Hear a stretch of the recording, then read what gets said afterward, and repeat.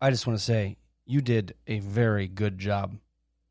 So good job. It's that thing where you're actually kind of smart. Things you say make you sound dumb. Yeah, we both do that. What's that called? Nope. Yeah, but you're a little different, Dad. Stop saying sure! Oh, it drives me crazy!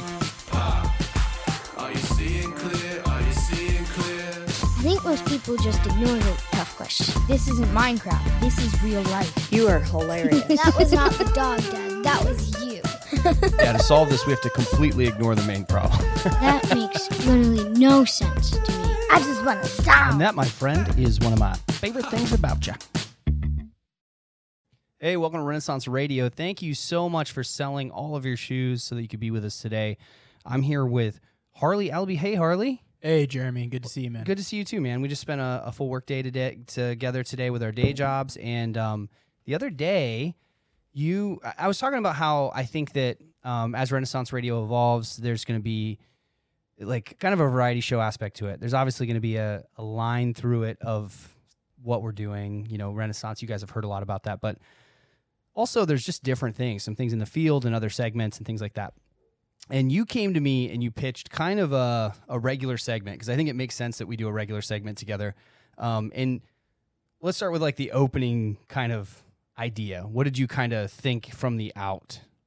Yeah, just initially, I found myself getting really interested in these moments in what I'll say culture that have this just like sudden amount of hyperactivity. There's often some disruption at play. Yeah. And it can have like kind of dramatic change, to somebody's life if they get in on it. And at the very least, I just find those moments really interesting. Yeah, and those are conversations that I find, my contribution usually is exploratory and curiosity-based. It's not really authoritative. So we get into certain situations where we get into topics where I've spent a lot of time in the world, and it's like, all right, what does Jeremy think on this? But these are specific topics where I'm like, well, that's really interesting. And it triggers for me a lot of curiosity around what's going on, and are these market factors at play, and what about the behavioral side of things? But I don't have the answers to that. And I think that's really cool that you oftentimes have immersed yourself more in that. And I think in the area of strategic curiosity, we're going to give this weekly segment a shot. And specifically, we can't be too specific yet because you're always exploring on what this is going to become. But this segment specifically, we did some clarity work together and really just like dove into if this or this against this. And we started like comparing different things. And I think what you were saying, and tell me if I'm wrong here, from where we kind of landed, and it'll continue to grow, but it seems like things specifically that interest you in this area are disruptive. In other words, there's something breaks or someone gets, revenge, or it's this weird market shift. Number two, you can participate in it in some way. You're not just observing it. There's some level of like, I can kind of be a part of this in some way. Yeah, at least I have an option to be a part of it in a small factor for sure. It's not like, hey, these billionaires are doing this billionaire thing that billionaires can do. That's not quite as interesting to you unless you can in some way touch it in some way. Yeah, or if I can take that concept that those billionaires are doing and go like, oh, this fits in this really small area. That's right. Of my life. Yeah. And the third part that I kind of felt like I was hearing from you was that you really wanted it to be something that turned its output was fairly close to its event. In other words, you're not looking for something that was really cool that hypothetically 40 years from now might do something.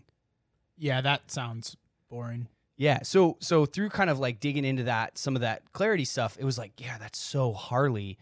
You already had it, but it was like topics. Let's throw out like a bunch of topics here today and just some of the things we ran into that were like, we've talked about these things and you've really been kind of driving the information on it. Well, I mean, like, there's the fan-controlled football league that I'm intrigued by. Super interesting. My love of sports. Yep. Mixed with just that being gamified. I was really intrigued by what was happening with Reddit and GameStop and AMC. Yeah, exactly. So that was really weird. You also had, like, we talked about things like the NFL draft is a staple. What's the difference between the NFL draft and the NBA draft? Oh, let's just talk about it. Like, yeah, why is the NFL draft more interesting to you than the NBA draft, and how does that fit with those kind of filters that you have? Yeah, I follow the NBA draft, but just not as closely as the NFL draft, and that's mostly because rookies just don't have a significant impact in the NBA very often.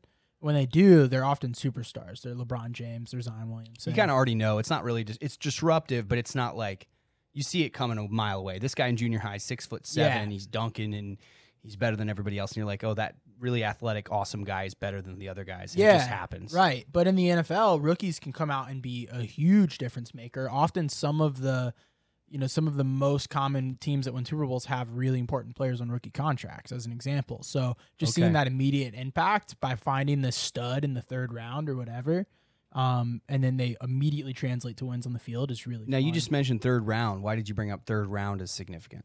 Well, they say like first round picks are supposed to be the easy one because anybody can pick in the first round. They're the best guys. What's funny is first round picks still have like a 50% bust rate, so they're not easy.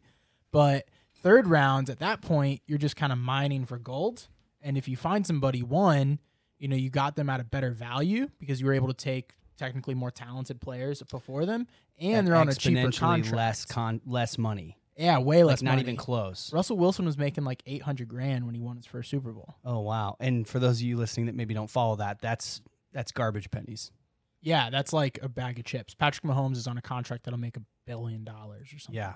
Yeah. And so if you're listening and you're like, man, this segment now, great, Jeremy added a sports podcast. The reason that we're talking about sports and probably we'll continue to have that as a partial theme, excuse me, I'm like having trouble here, as a partial theme is because of those market indicators that are interesting to Harley and I. So it won't be just sports. We're going to be talking about things that move markets and kind of disruptive, odd, unforeseen third round type things that could affect your business as well. So there's things that we talk about all the time that are weird principles and like economic systems that we learn about and we go, wow, that would really apply at a bakery, at a roofing company, at a tech startup. And so as you listen to this part of the segment, as you listen to this segment, this part of the show, that's what you're kind of looking for is those themes throughout. That's why I'm curious about it. I don't really follow, necessarily any of those organizations. I don't day trade in the stock market. I'm not, listening to sports radio, although Harley is and some of those other things. But to me, this was a good fit for the show because sometimes you're stuck and you need some unconventional thinking, and it takes all sorts of courage and bravery to do these weird, crazy market disruptions. But the second person to do it doesn't have nearly as much, right? What do you think about that? Yeah, dude, exactly. Like, what's so funny about that is it's a big deal to disrupt your space, but if you're using a principle that you've seen executed in other spaces, then the risk is so much smaller. And so you're not jumping nearly as far to make that change. There's still, you got to see if it fits for your space, but most likely you're really just tweaking at this point and you have a much higher success chance. We were talking about a specific thing that you're excited about. I think it would be a good topic for the show, which was, what's it called?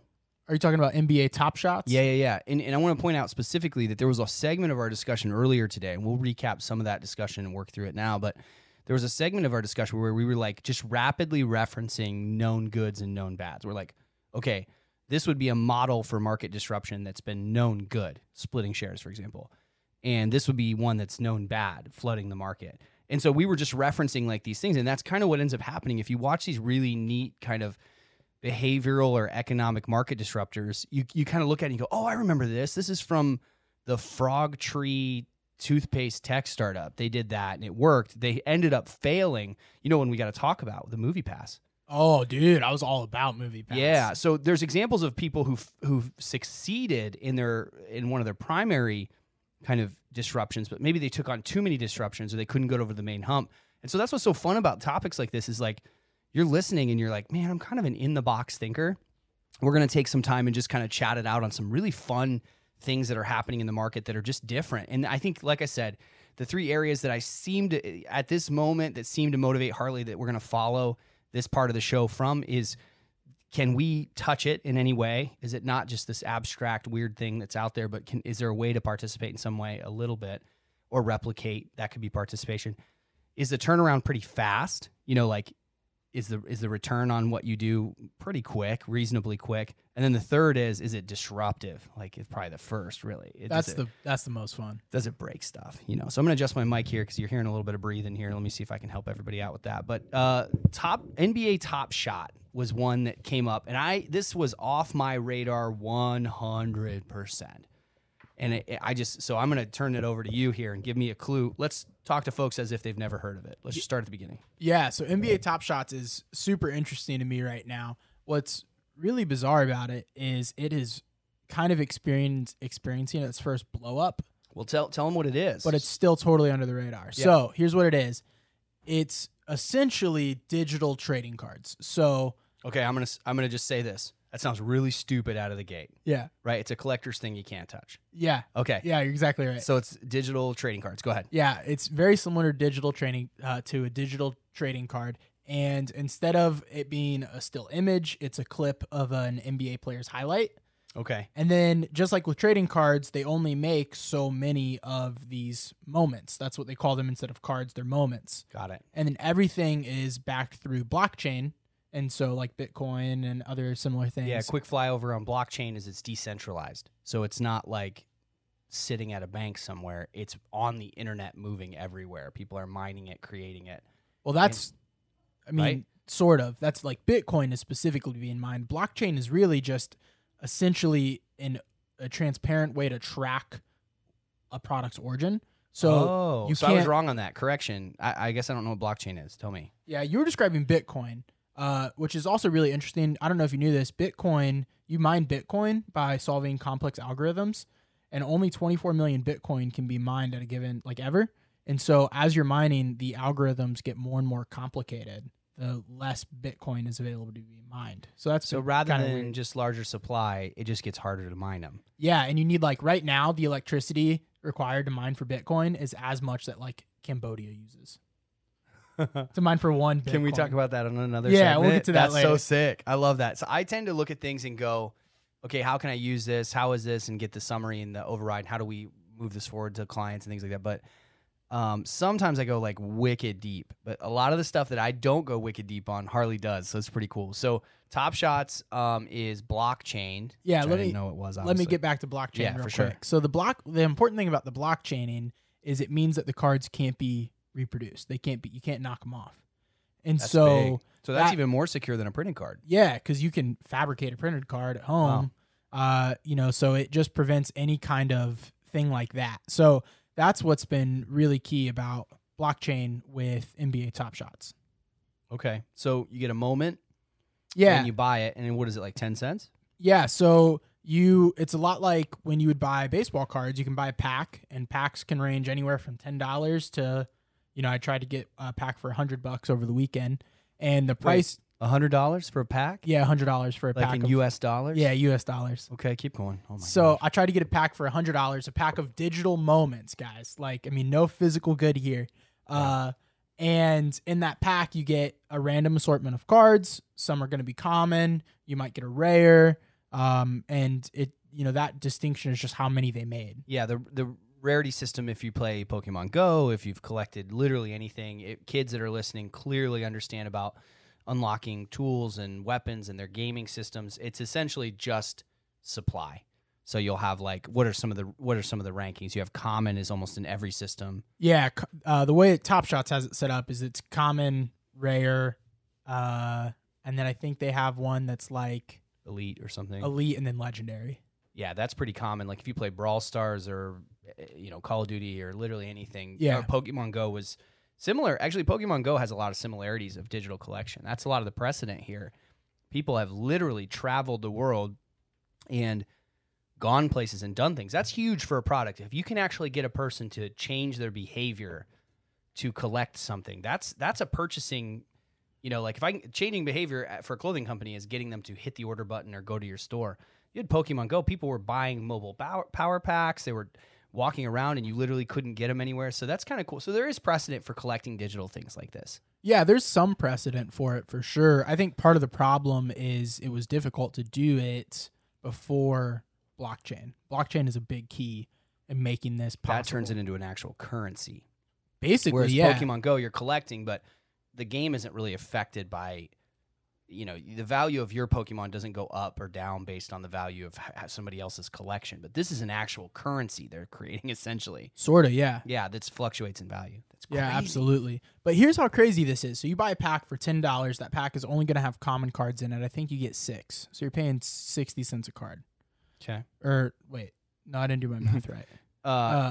82 cents. 82 I think it's cents a 82 card. cents. Yeah. Those- $10 is definitely 47 cents for sure. The cheapest common card on the marketplace right now. So you can get on Top Shots and you can sell cards to people and buy just individual cards. Is there as a well. place where you see your collections and stuff? And, Yeah. And you can trade there. So there's like a set marketplace you can go and look at. Yeah, and then you can also like right now on their website you can just see your own collection too and like, Okay. watch the highlights and stuff. So you buy these commons, you're getting them for whatever the dollar amount or penny amount is. Yeah, most recently they're selling for like the cheapest one is $24 for a common card that costs 82 cents. Pretty consistently, you can flip it for that. Yeah, if you got it in a pack, you can almost definitely sell it What for are we doing $24. right now? Why are we not doing that right now? Well, your boy bought some. Okay, So talk about it. So I just bought 2 cards. I couldn't get the pack, so I paid market price for those. Wait, what was the experience of getting the pack? Why couldn't you get the pack? Just Oh buy the my pack, gosh, bro. Yeah, right. Yeah. So I tried to buy a pack. I tried to buy a rare pack for $100. I was ready to drop $100 on this. Okay, was this like a shoe release basically, where there's a limited number and they're like, Yeah, what was that's that release? That's pretty much spot on. So they were only releasing right around 10,000 packs. Oh my gosh, Now, at $100. I found out about Top Shots 2 weeks ago when a LeBron James Top Shot sold for $209,000. So Go on. a moment, I was like, whoa, I gotta figure out what's going on here. Yeah. So I got in, I checked it out, and they had roughly 40,000 users at that time.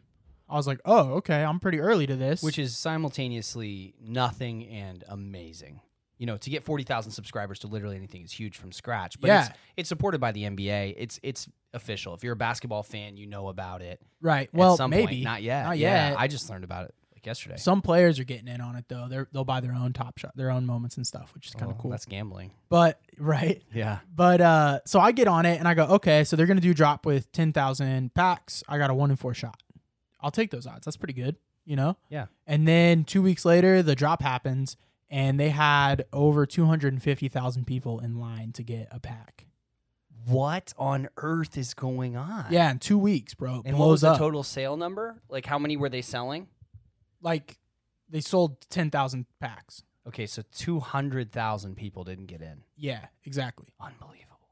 And could you only buy one pack, or when you got your turn? Yeah, you could only buy one pack per person. Oh my god! You know, there were some concerns about fake accounts, but I'm pretty sure they purged all those fake accounts before then. Okay. So So what else you got on this? What's so interesting about this to you? So obviously the supply and demand is really interesting. That move that selling digital goods like that, there's a couple factors at play there. There's the throttling of demand, or the throttling of supply, which creates in some cases demand, but not always. Like you know. yeah, what I find so interesting, well, there's so much that intrigues me by this. One, there is like, you know, a little bit of that get rich quick feel to it. Right, getting know- early. We know they're bubbles, right? Like, we're not idiots. We know that AMC and, you know, all the stock boys, like all that stuff that are just driving up old nostalgic stocks. We know that's a bubble. The second everybody gets out, they're going to get out and it's over. Yeah. But like, it's fun to be in the bubble. Right. And like there are people who have like basically turned themselves into multimillionaires by jumping on the GameStop bandwagon at the right time. Yeah. And I'm not saying I'm going to do that. I'm not going to invest all my No, assets you're in within this. the first 200,000. But it's just so intriguing. I was like, I'll give it a shot and see Yeah. what happens, you know? And so, you know, that just get rich quick thing is fun to be a part of, especially at a small scale. Right. Can't be. I mean, we're fully committed to our day job. And, Yeah. And like, it's not instead of that, but just on the side, it's just a fun little It's cool. It's like Throw- flipping sneakers. throw a $10 bill down. You know what I mean? Right, right. Yeah. And then so there's that mixed with the fact that you know, it's really intriguing to me to see if this turns into Bitcoin or if it turns into Beanie Babies. Right on. And here's the thing about Bitcoin and Beanie Babies. If you apply the same time frame to it, Beanie Babies didn't pop. It took a while, Yeah. you know, and I think we know what happened. You Yeah. know, it was almost completely based on supply, and they turned that off. Yeah, that's the key, man. And that's what Top Shots has to figure out too, right? Because they control the supply, and so they're creating artificial scarcity. And so there are a lot of brands that do this where they just make up scarcity. This has been Supreme's business model. Yeah. And so the balancing act is always, do we ruin this basically Yeah. When do you by cash making out? as I mean, many as we can? What I mentioned to you earlier, which I think is right. I mean, the blockchain summary wasn't right, but we'll try this one. Is that essentially they had 200,000 people waiting in line. They want to keep that number of people waiting in line, but even at 1 billion customers. So you'd mentioned like they haven't even opened up China yet. There's a huge market, NBA market there. Yeah. Yeah, I think so. I think there's a little bit of a long-term play here. I don't know that this is an asset that I would try to retire with, of course, but I do think that, if It's more of a buy a boat. the people in now are Retire. early enough that like eventually more of the NBA base is going to get involved in America, Yeah. and then I do think once it opens up to China, there's going to be a huge boom at Yeah. that point. Yeah, I think so. I think you're probably right. The problem is never, everybody's an idiot once it crashes. But, you were part of the .com thing. It's like, well, there's a big difference between the people that were, Yeah, In so the is dot- Mark Cuban. Elon Musk, right? Yeah. Like, so it's fun to play around with. We're definitely not turning everybody into day traders here, but it's just interesting to see like this on an obvious level is not going to work. And then it does. And it's like, that's really neat. One of the things that I saw that kind of reminded me of that was splitting stocks. Yeah. And so I don't know if that's connected. I don't know what your thoughts are on that, but you know what I'm saying? Like, what are your thoughts on splitting stocks? Would that be kind of, for those of you listening, like, I guess you could throw in what happens when they split stocks. Yeah, I am not as familiar when it comes to splitting stocks. I know essentially we're taking one stock, we're turning it into 5 stocks, and everybody who had that stock just got a lot more, and then more people can But at access a lesser those value, stocks. but because more people can access, there's usually a run on the stocks. Yeah, And then that drives it up. So that's what I mean is like, that's a method, and an economist would be able to explain it better than we would. We're just curious consumers on that. But what's interesting about that to me is that they're openly increasing supply, mm-hmm. and yet everyone that already was in sees an increase in value. That's the hard part because, tangible cards, Right. that's not what happened. Yeah, well, theoretically, could you Playing cards is what I mean. Yeah, could you split a stock too much? Is that an option? That's. I think the SEC looks at it. Is it the SEC or is that the football? Yeah, dude. Yes, Yeah. Nick Saban. Nick Saban Nick checks Saban it out. looks at the stocks. I don't know the FEC, FCE, I don't know, guys. But listen, this is not an education section of the podcast. We're just curious about some of these things, and this informs us on which books to read. You know what I mean? So right now we're at the front end of our curiosity, and we're learning about things that we think are interesting. And now we're going to go look at splitting. But stocks. even like leave out government bodies here, just purely from a market standpoint. Apple just recently, well, not that recently, but Apple split again. right. And I don't remember. Do you know how much they split by? What it was? Well, there was a 4 and there was a 7. I think they did. I think they did 5 most 4 recently. or 5. Yeah. So could they have done an 8-way split, and would it have been That's a great problematic? question. We'll have to grab somebody that's a basic economic theory would explain that to us. But I think, my guess would be that there would be sort of a prestige for access. So I think other companies who make clothing would be an example of this. So if you're a premium clothing company and you sell really high end stuff, how do you access? This was a client I may be working with here in the future that sells furs and different things like that. Really expensive stuff. But it's like, what do you sell at the door? Like, what do you sell at the register that people can just grab? And are you basically grabbing the wrong customers to the detriment? Like every time, I don't know, there's a $2,500 jacket and there's a $40 scrunchie. Are you picking up that 40 to your benefit, or are you hurting yourself because every $2,500 customer sees a scrunchie?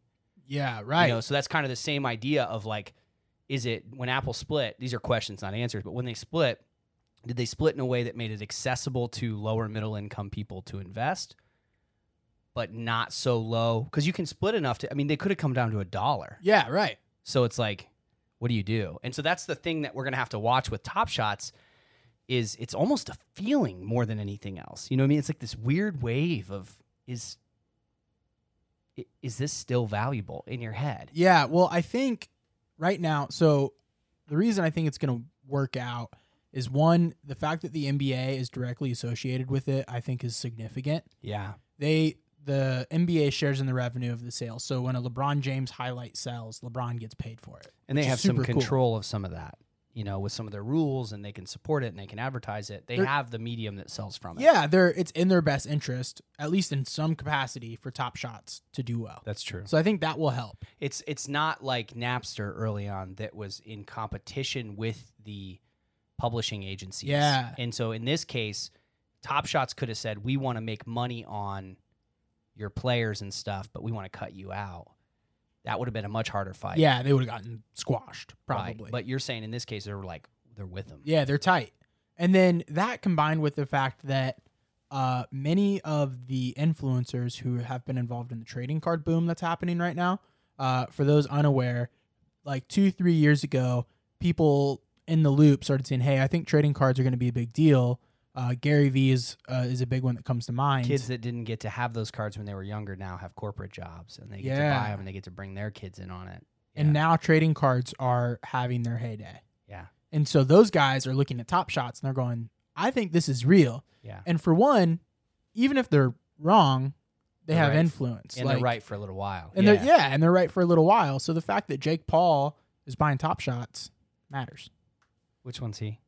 He's the one that boxes. He's a YouTuber? Yeah. Okay. And then Gary Vee's, talked about it recently. He's been on it for 5-7 Mark years. Cuban on owns the some physical side. Yeah. But now they're getting in. Yeah. Yeah, that's so interesting. And that's like a cabal of really smart people who are just saying, yeah, let's do it. The funny thing about that is if you're just a day later than they are, like, you know what I mean? Like if they buy them and then the next day a collective audience of 180 million people on Twitter see they should get in, Yeah. you get to sell right away Yeah. and get out. But I imagine they're probably sticking around.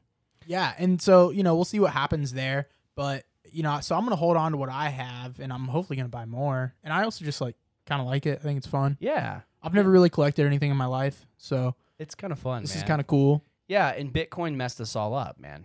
Like we all had a that's chance. real. We all had a chance. We all had a very thoughtful chance early on. It didn't go fast. We all had at least a year to decide, you know what? I'm going to put $100 into this. Yeah. Did you get any Dogecoin yet?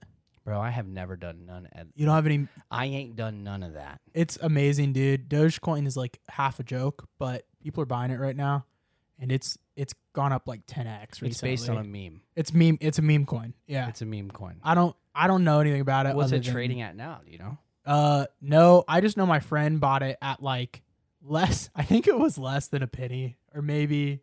I mean, he bought it for nothing and sold it, and made money on it, and now it's up way too much, dude. Well, the thing we're realizing is that I don't want to get too deep into that, but we're realizing that this is all made up, like everybody, there's people participating now that are, it's at 5 cents now. So basically it was a penny stock. It was at, so it was a penny stock. It was at 0.0018. So it was at, Yeah. so it's up a bunch. So if you put $1,000 in there, you cranked out, bro. Isn't that hilarious? And it's a meme. dude? It's literally that dog that's the meme on top of the coin. Oh man, I invested $1,000. bro, how old are you? in You're in your mid Dogecoin. 20s now, right? Yeah. And you're old. Yeah. Like this stuff. That's what I'm saying. Like I'm way farther, but I'm just saying how funny the world is moving right now. Where it's like we got kids my daughter's age, 13-year-olds who probably understand. We get it. We get the general idea. But I'm just saying some of the meme references and stuff are like, Bro, I found out the other day that kids your daughter's age, when they text, don't use the crying, laughing emoji anymore when something's funny. what do they use? They use the skull emoji. Like, Dead. Like I'm dead. Yeah. I'm like, oh my gosh. I never felt like I was out of touch until that moment. That's amazing. Yeah, I had heard something a long, long time ago, and it was kind of anecdotal. I don't have a source for it, but it makes sense to me. I read somewhere or saw somewhere that they said that if you consider a generation a group of people who see the world completely differently, it's been 15 years for like ever. So a 30-year-old and a 45-year-old are significantly different in the way they see the world. 15 and 30, 45 and 60, and that feels right. That It does feel right. Then what I heard in that was that has moved down now to sub 6 months. Oh. That kids that are born 6 months, which doesn't even register in my mind, but kids born there's if you look at generations of like systematic changes in how things are operating and how people communicate, that it's down to 6 months of That's interesting. that. It's hard to believe, but Yeah. that's what I heard. And so like things that change so quickly because of trends and TikTok and all these different things. It's like, oh, you're Right. Snapchat. Well, ugh. Yeah, and TikTok's not going to be cool in a few years. Well, and by that rate, like maybe in the next year. Yeah, You know, so it's right. just really hard to track these things. It's kind of fun to watch. Yeah, so we'll keep an eye on Top Shots. Again, this isn't a stock channel, obviously, but the things that really stand out to me that are really interesting there is you've got a digital thing that you've created. A lot of thought and work went into it. Frankly, probably quite a bit more work by a lot than printing a card. I was thinking the same thing. Yeah, I mean, it's hard to make. It's very hard, and they're like 3-dimensional, and they're consistently designed and branded, and it feels stupid, but it feels stupid to feel like it's stupid too. Like when you think out loud, you're like, this is actually a really well thought out thing. Yeah. I don't want to have something of huge value that I can't just show on any of my devices. I have to keep it at my house and locked away. Like it makes sense. Yeah. You know, it's just different. So the question I have for you is I'm curious, I feel like the main thing that Top Shot has going for them is it's scarcity combined with, like a pop culture effect, right? Like people like the NBA. Right. They like collecting cards. So Right.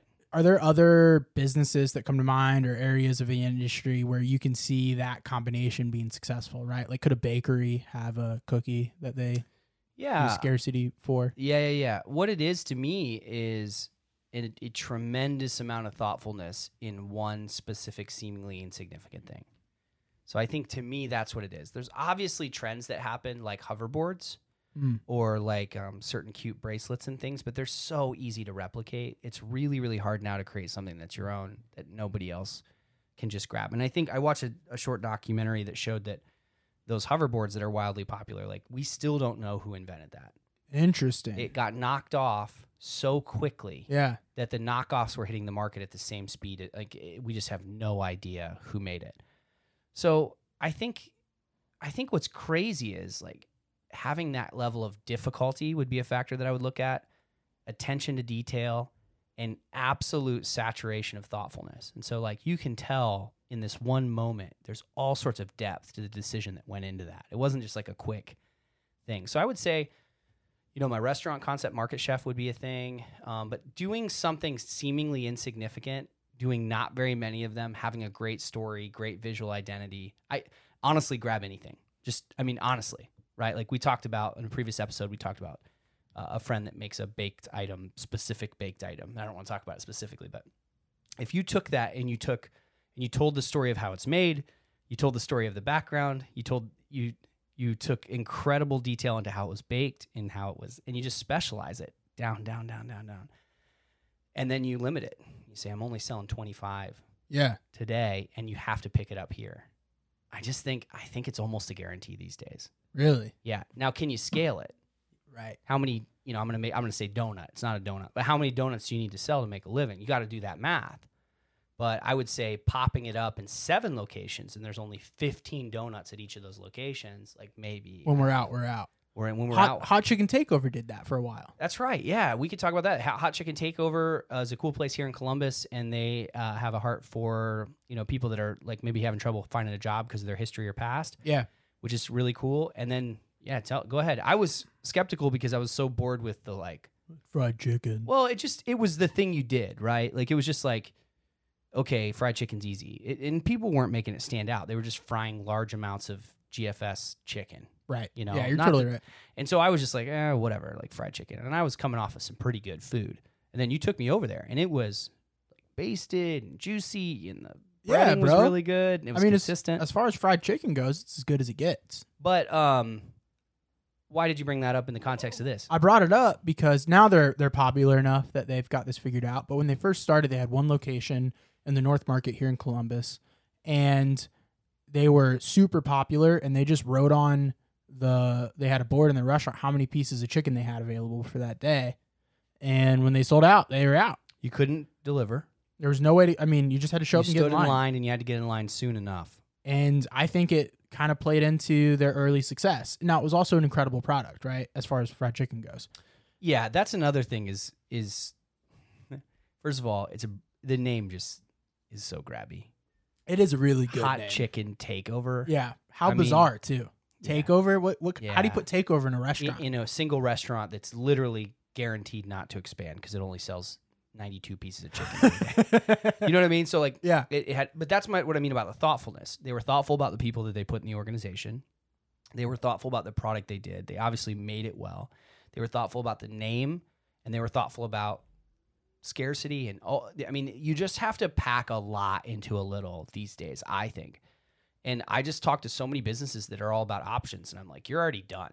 You're toast. Because not only are you, you still have the same 186 things, and how are you going to be that thoughtful with 186 things? And by nature, you can't, because the whole point is that you're drawing attention and kind of like this desire towards this one thing. Right. You literally can't when you're selling that many things. You just Totally. can't. And so, yeah, I think that's one example of it. Obviously, fast fashion has figured it out. Yeah. Shoe companies have done it. Yeah, that's so interesting too, man, in the fashion space, because like, I don't know, you think we would have like figured it out by now, and it's Like what the number is. well, yeah, and just like everybody knows that they're just going to make the next cool thing, and you Yeah. think they'd be like, this last thing you made is cool enough. I don't need the next one. But that hasn't happened. And I know I'm not the guy for it. So it's also Yeah. not for me. But Well, I think we talk about artificially throttling supply. I mean, that might not be fair for some of these things. So, for example, there's definitely a turning point with scale. I know with the company that I started with the wooden products that were for photographers, that company, there was a literal moment. There was like an actual scale moment where we would have had to reduce quality. Like there was just a moment where the story we you had real scarcity, not actual artificial scarcity. Yeah, and supply. Like one of the things that I did, just this is a tip by the way, like learn to sell the scraps. That's a huge tip, which is what I mean by that is when, for example, lumber is graded by how clean it is, by how the length of it. So like Select and Better Lumber, thanks Dad for teaching me all this over the years, is for trim because Shout out to all the dads. Shout out to the dads, right? And lumber. Shout out to the trees. So when you get a tree, it's not made of plastic in most cases, so it's made of wood. And so there'll be, I don't know, like when this is going to air and if there's going to be plastic trees. Yeah, right. But if you have a 16-foot long, as an example, piece of wood with no knots, no defects in it, that's really rare. It's the quality of the wood and the length of the wood. And That so would be compared to like a rare Donovan Mitchell. Top in no Shot way card. connected, but except for the word rare. Oh, But yes, got it. Okay. Exactly. But it's not as uncommon to find a section of a piece of trim wood that's 4 feet long or 2 feet long or 1 foot long without defects in it. So you have kind of this combination of like the quality, but also how much you can use at once. Right. And so what we were able to do, we're making products that are 6, 12, 18, 24 inches long. So we could take what was very, very poor quality at a 16-foot length. We could use the highest quality cuts of those smaller pieces. And so when we're buying our materials, this is one of the early kind of victories. We were able to buy materials that were the highest possible grade at that length. Versus it would have been very easy for me to say, hey, let's buy the 16-foot best stuff because we've committed to use the best materials, and then we'll cut it down into small pieces. And so, But that would have been more expensive. by like 10 times. Yeah. So, all I need is this 4-inch section that's perfect, 6-inch section that's perfect, 12-inch section. And so that's how we did it. And so learning how to sell waste is something that, because it's categorized as waste because its original purpose. It's the old, like, I think I've seen this illustration a million times, but somebody looks at the forest and they have an imagination bubble and they see, the wood, and then the next person sees the wood, they see a chair. The next person sees the small piece of wood and they see a pencil.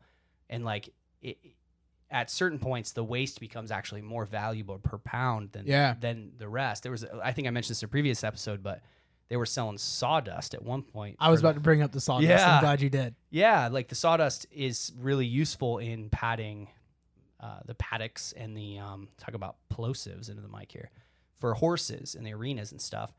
And so the thing that's a waste for a furniture shop is actually a valuable material for someone like that. So if you took per pound and you reassembled it into wood, at one point they were probably getting more for the sawdust than they were for the wood because of its repurposing. Just cut this up into sawdust. Yeah, exactly right. And so, that's the kind of thing that like you can find. So it sounds silly, but if a restaurant has guaranteed 20% waste to get to their quality, and you can partner up with that restaurant, instead of them throwing that away or donating it, you give them 20% of the cost or value, and you make it into a brown bag lunch, for example. That selling of the waste is a scarcity thing that happens, but also creates exponential value as the cost reduces. Yeah.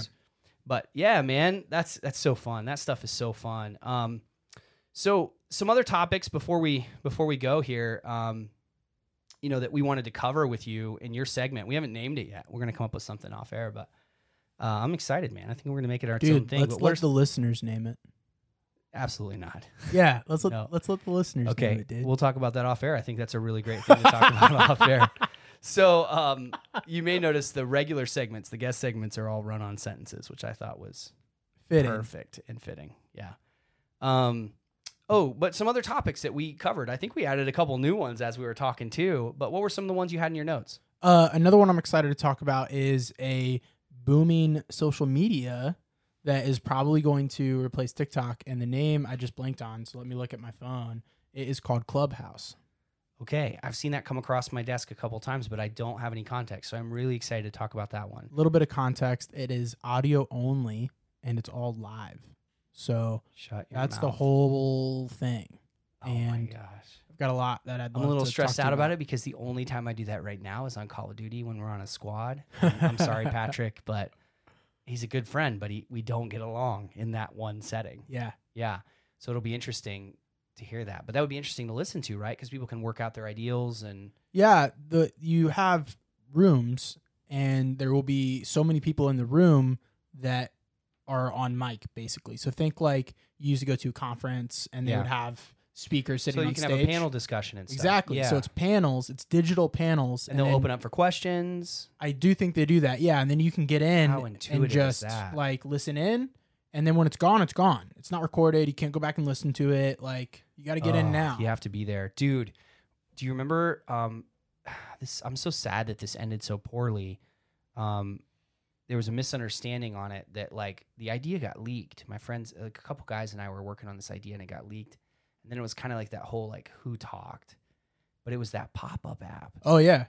And we were gonna just drop information in locations, and you could only see it if you were in that location. And I still kind of want to do it. I want to call those guys and kind of want to do it because I think it was knocked off. The name and everything was knocked off. And what a bummer. Probably, if it was me, it was my idiot young self talking on an airplane to some guy. Yeah. The other thing though is like same name, same function, everything. Nobody knows about it, so it's not like it blew up. That's true. But that idea of limiting, like we talked about, scarcity, limiting to a location is one way to do it. But also what Clubhouse sounds like, and we'll talk about that another time, but it sounds like they limit to a time. That's the scarcity. You have to be there at that moment. Yeah, and right now I think there's a little bit of FOMO because the only way to get in is if you're invited. Oh, that's brilliant, by and the way. So there's a little bit of tested. That's so obviously like well known. What's funny is it didn't work for Google+. They tried that and it didn't work, but it's working for these guys. That is so off brand for them. Yeah. Like, let's Google something if you're invited. That doesn't fit. And what's crazy, man, is like influencers matter so much with this stuff. Like Elon Musk got on it and it blew up because Elon interviewed, I can't remember who he interviewed, but he got on there and did an interview and it was like a huge deal.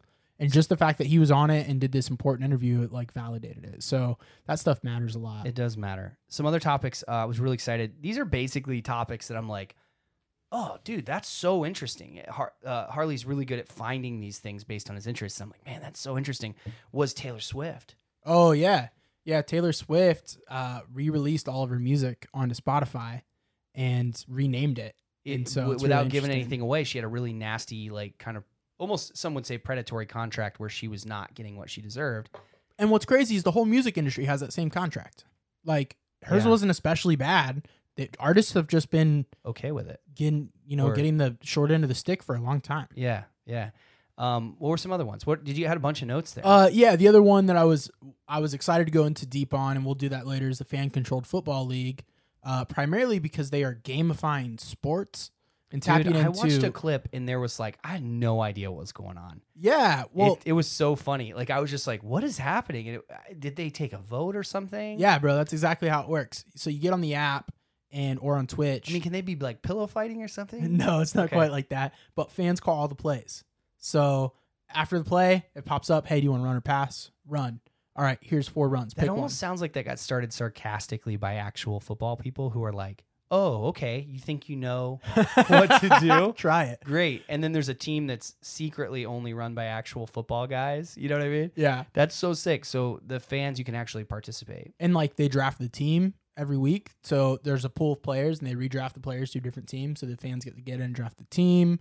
If there's a challenge, the fans decide who won the challenge. And so everything is just totally gamified. Unbelievable. What Yeah. a mechanism that could be put in so many different places. And the other thing that's really neat that we'll have a lot of fun talking about this is the better you do picking plays and making those decisions increases your like fan IQ, and then your votes matter more. so you become an influencer in the space. Basically, yeah. Wow, that's so cool. Yeah, I hadn't heard anything about that. Yeah, that's awesome, man. There was a few other ones. There was even some others. Let's give them some teasers. Can you think off the top of your head? Man, those were the ones that I like went deep into. I would love to talk about Movie Pass. I'm a big movie buff, and I was a part of Movie Pass when it came out. Movie Pass was basically hacking. It was very Napster-esque. If you're not familiar with Napster, it was free music sharing. And I thought he was just a straight-up criminal, but as I learned more about it, he actually was basically trying to understand and build Spotify and those sort of type businesses. And he's a shareholder, majority shareholder, not maybe majority, but a shareholder in Spotify. Oh, I didn't know that. Yeah. He was just so early. He was so early, people were like, look at this horrible criminal that's trying to give away all the free music and ruin the industry. And he's like, no, that's the way this is going. And it turns out they like basically crushed him and then found out he was right. So yeah, Movie Pass, man. What cracks me up about that one is they like kind of knew that they were done. Yeah. They were like, well, let's just see what happens if we make this $10 and then try to figure it out. And Movie couldn't. Pass, you just bought a pass and for a fixed price, and you go see however many movies, and eventually it was like only like 2 movies or Yeah, they're just freaking out. Dude. yeah, but like they didn't have a partnership. So they basically just were paying for people's movies retail. Yeah. And so they were experimenting. But that's what's so cool about this stuff is they try something and you go, that was awesome. That part of it, what they proved is that people would buy it. Right. Well, and that's the thing, man. Movie theaters are struggling. Like, I love going to the movie theater. Even pre-COVID, movie theaters were in a dire situation. I liked it because I was never near anybody. Seriously, like you would go in and you'd have this whole place to yourself. And and there was a lot of space because people aren't going. Right. And so I'm still going to movies now when I can. They're not releasing any. But even pre-COVID, movies were dying. And so it's like, what do we do to movie theaters? Movie Pass is like, hey, people still want to go to movies. They just don't want to spend this much. Yeah, it's really the popcorn. Yeah. It's the model is bad. And so now it's like, okay, so we know that there is still real value here to the consumer. Look at these millions and How do millions we of make it people work? that committed every month that they would go to the movies. Basically what they showed. It reminds me of the Napster thing a little bit, where it was like, hey, this is where it's going. And then they went to war. We'll talk about this, and then they went to war with Movie Pass and then tried to do what Movie Pass did. Yeah. And it was the same conversation as we were talking about with Top Shots, where if they'd have went against the NBA, they'd have been done. But Squashed. they partnered with them and said, hey, we can do this thing. Let me show you how. And probably Movie Pass by clearly just saying, forget you guys, we're just going to do what we want. I bet they tried, Yeah, but, you know, didn't get in the they just row. got stiff-armed and they're like, all right, whatever. We'll talk about that. I always feel like they should just make that an experience center around the mall. Like, make it the place to go eat. And Bro, just you know sell- my idea.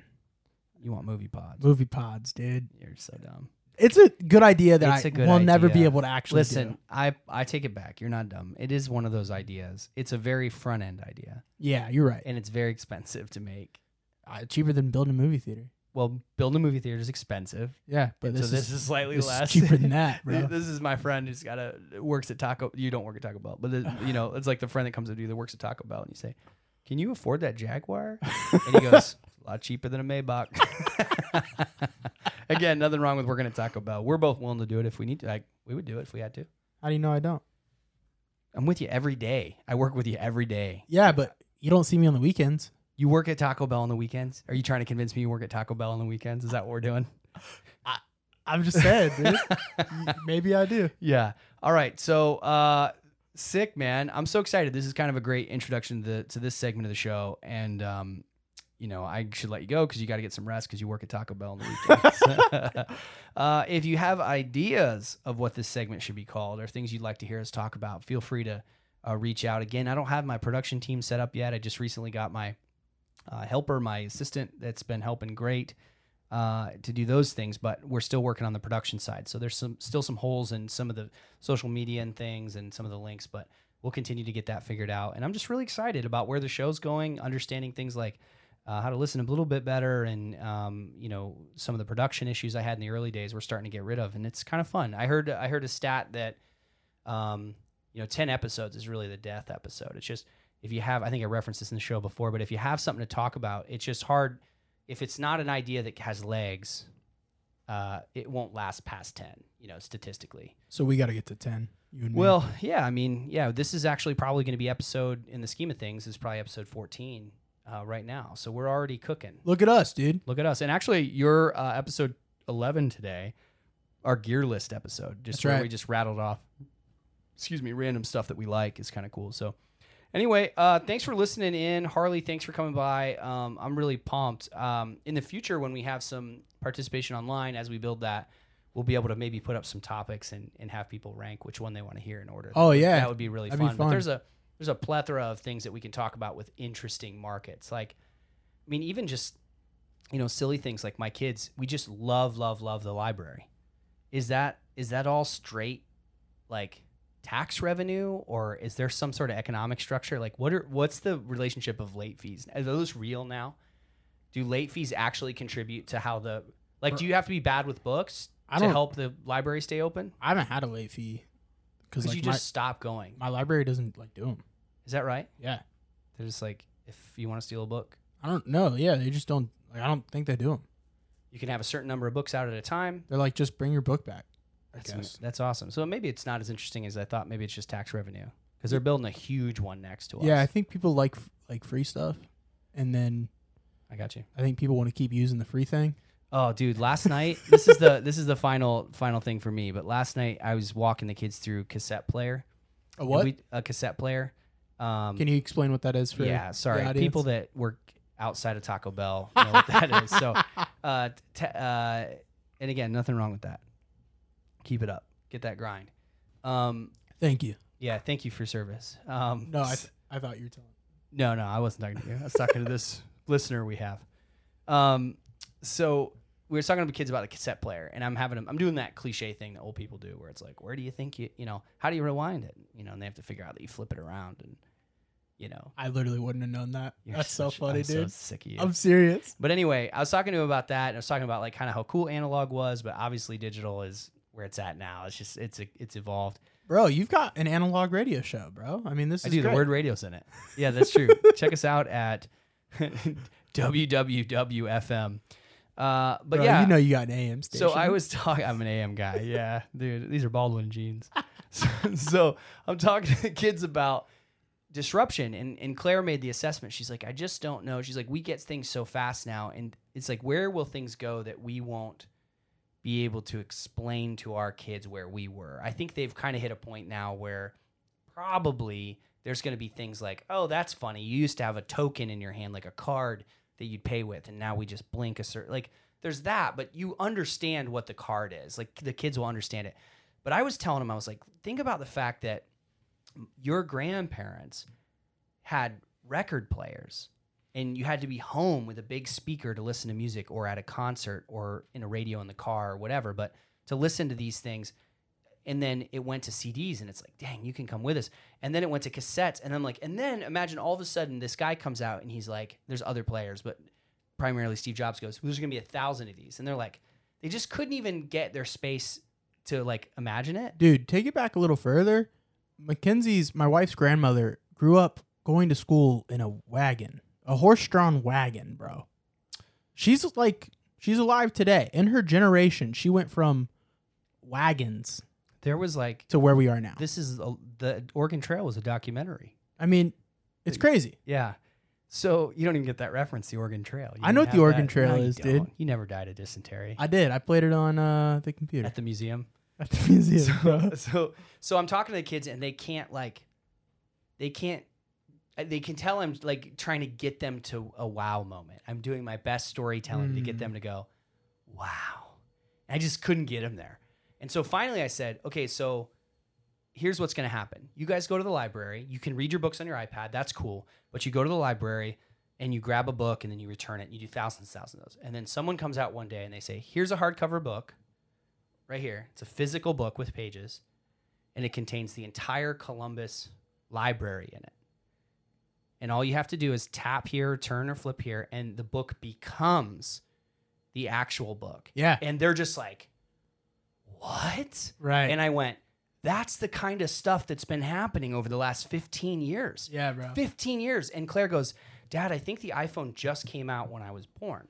She's like, so I kind of have always had that sort of thing. And I was like, imagine that happens. And they're like, oh my gosh. Because I think sometimes we take it too far. We go, imagine you can teleport, or imagine you can, read each other's minds. But we don't go to the like actual thing they're holding and go, Yeah, that's a really good example. yeah. Well, that was a compliment from Harley. That's the end of the show. Have a good week, everybody. That's a really good example. Yeah, we're going to end on that.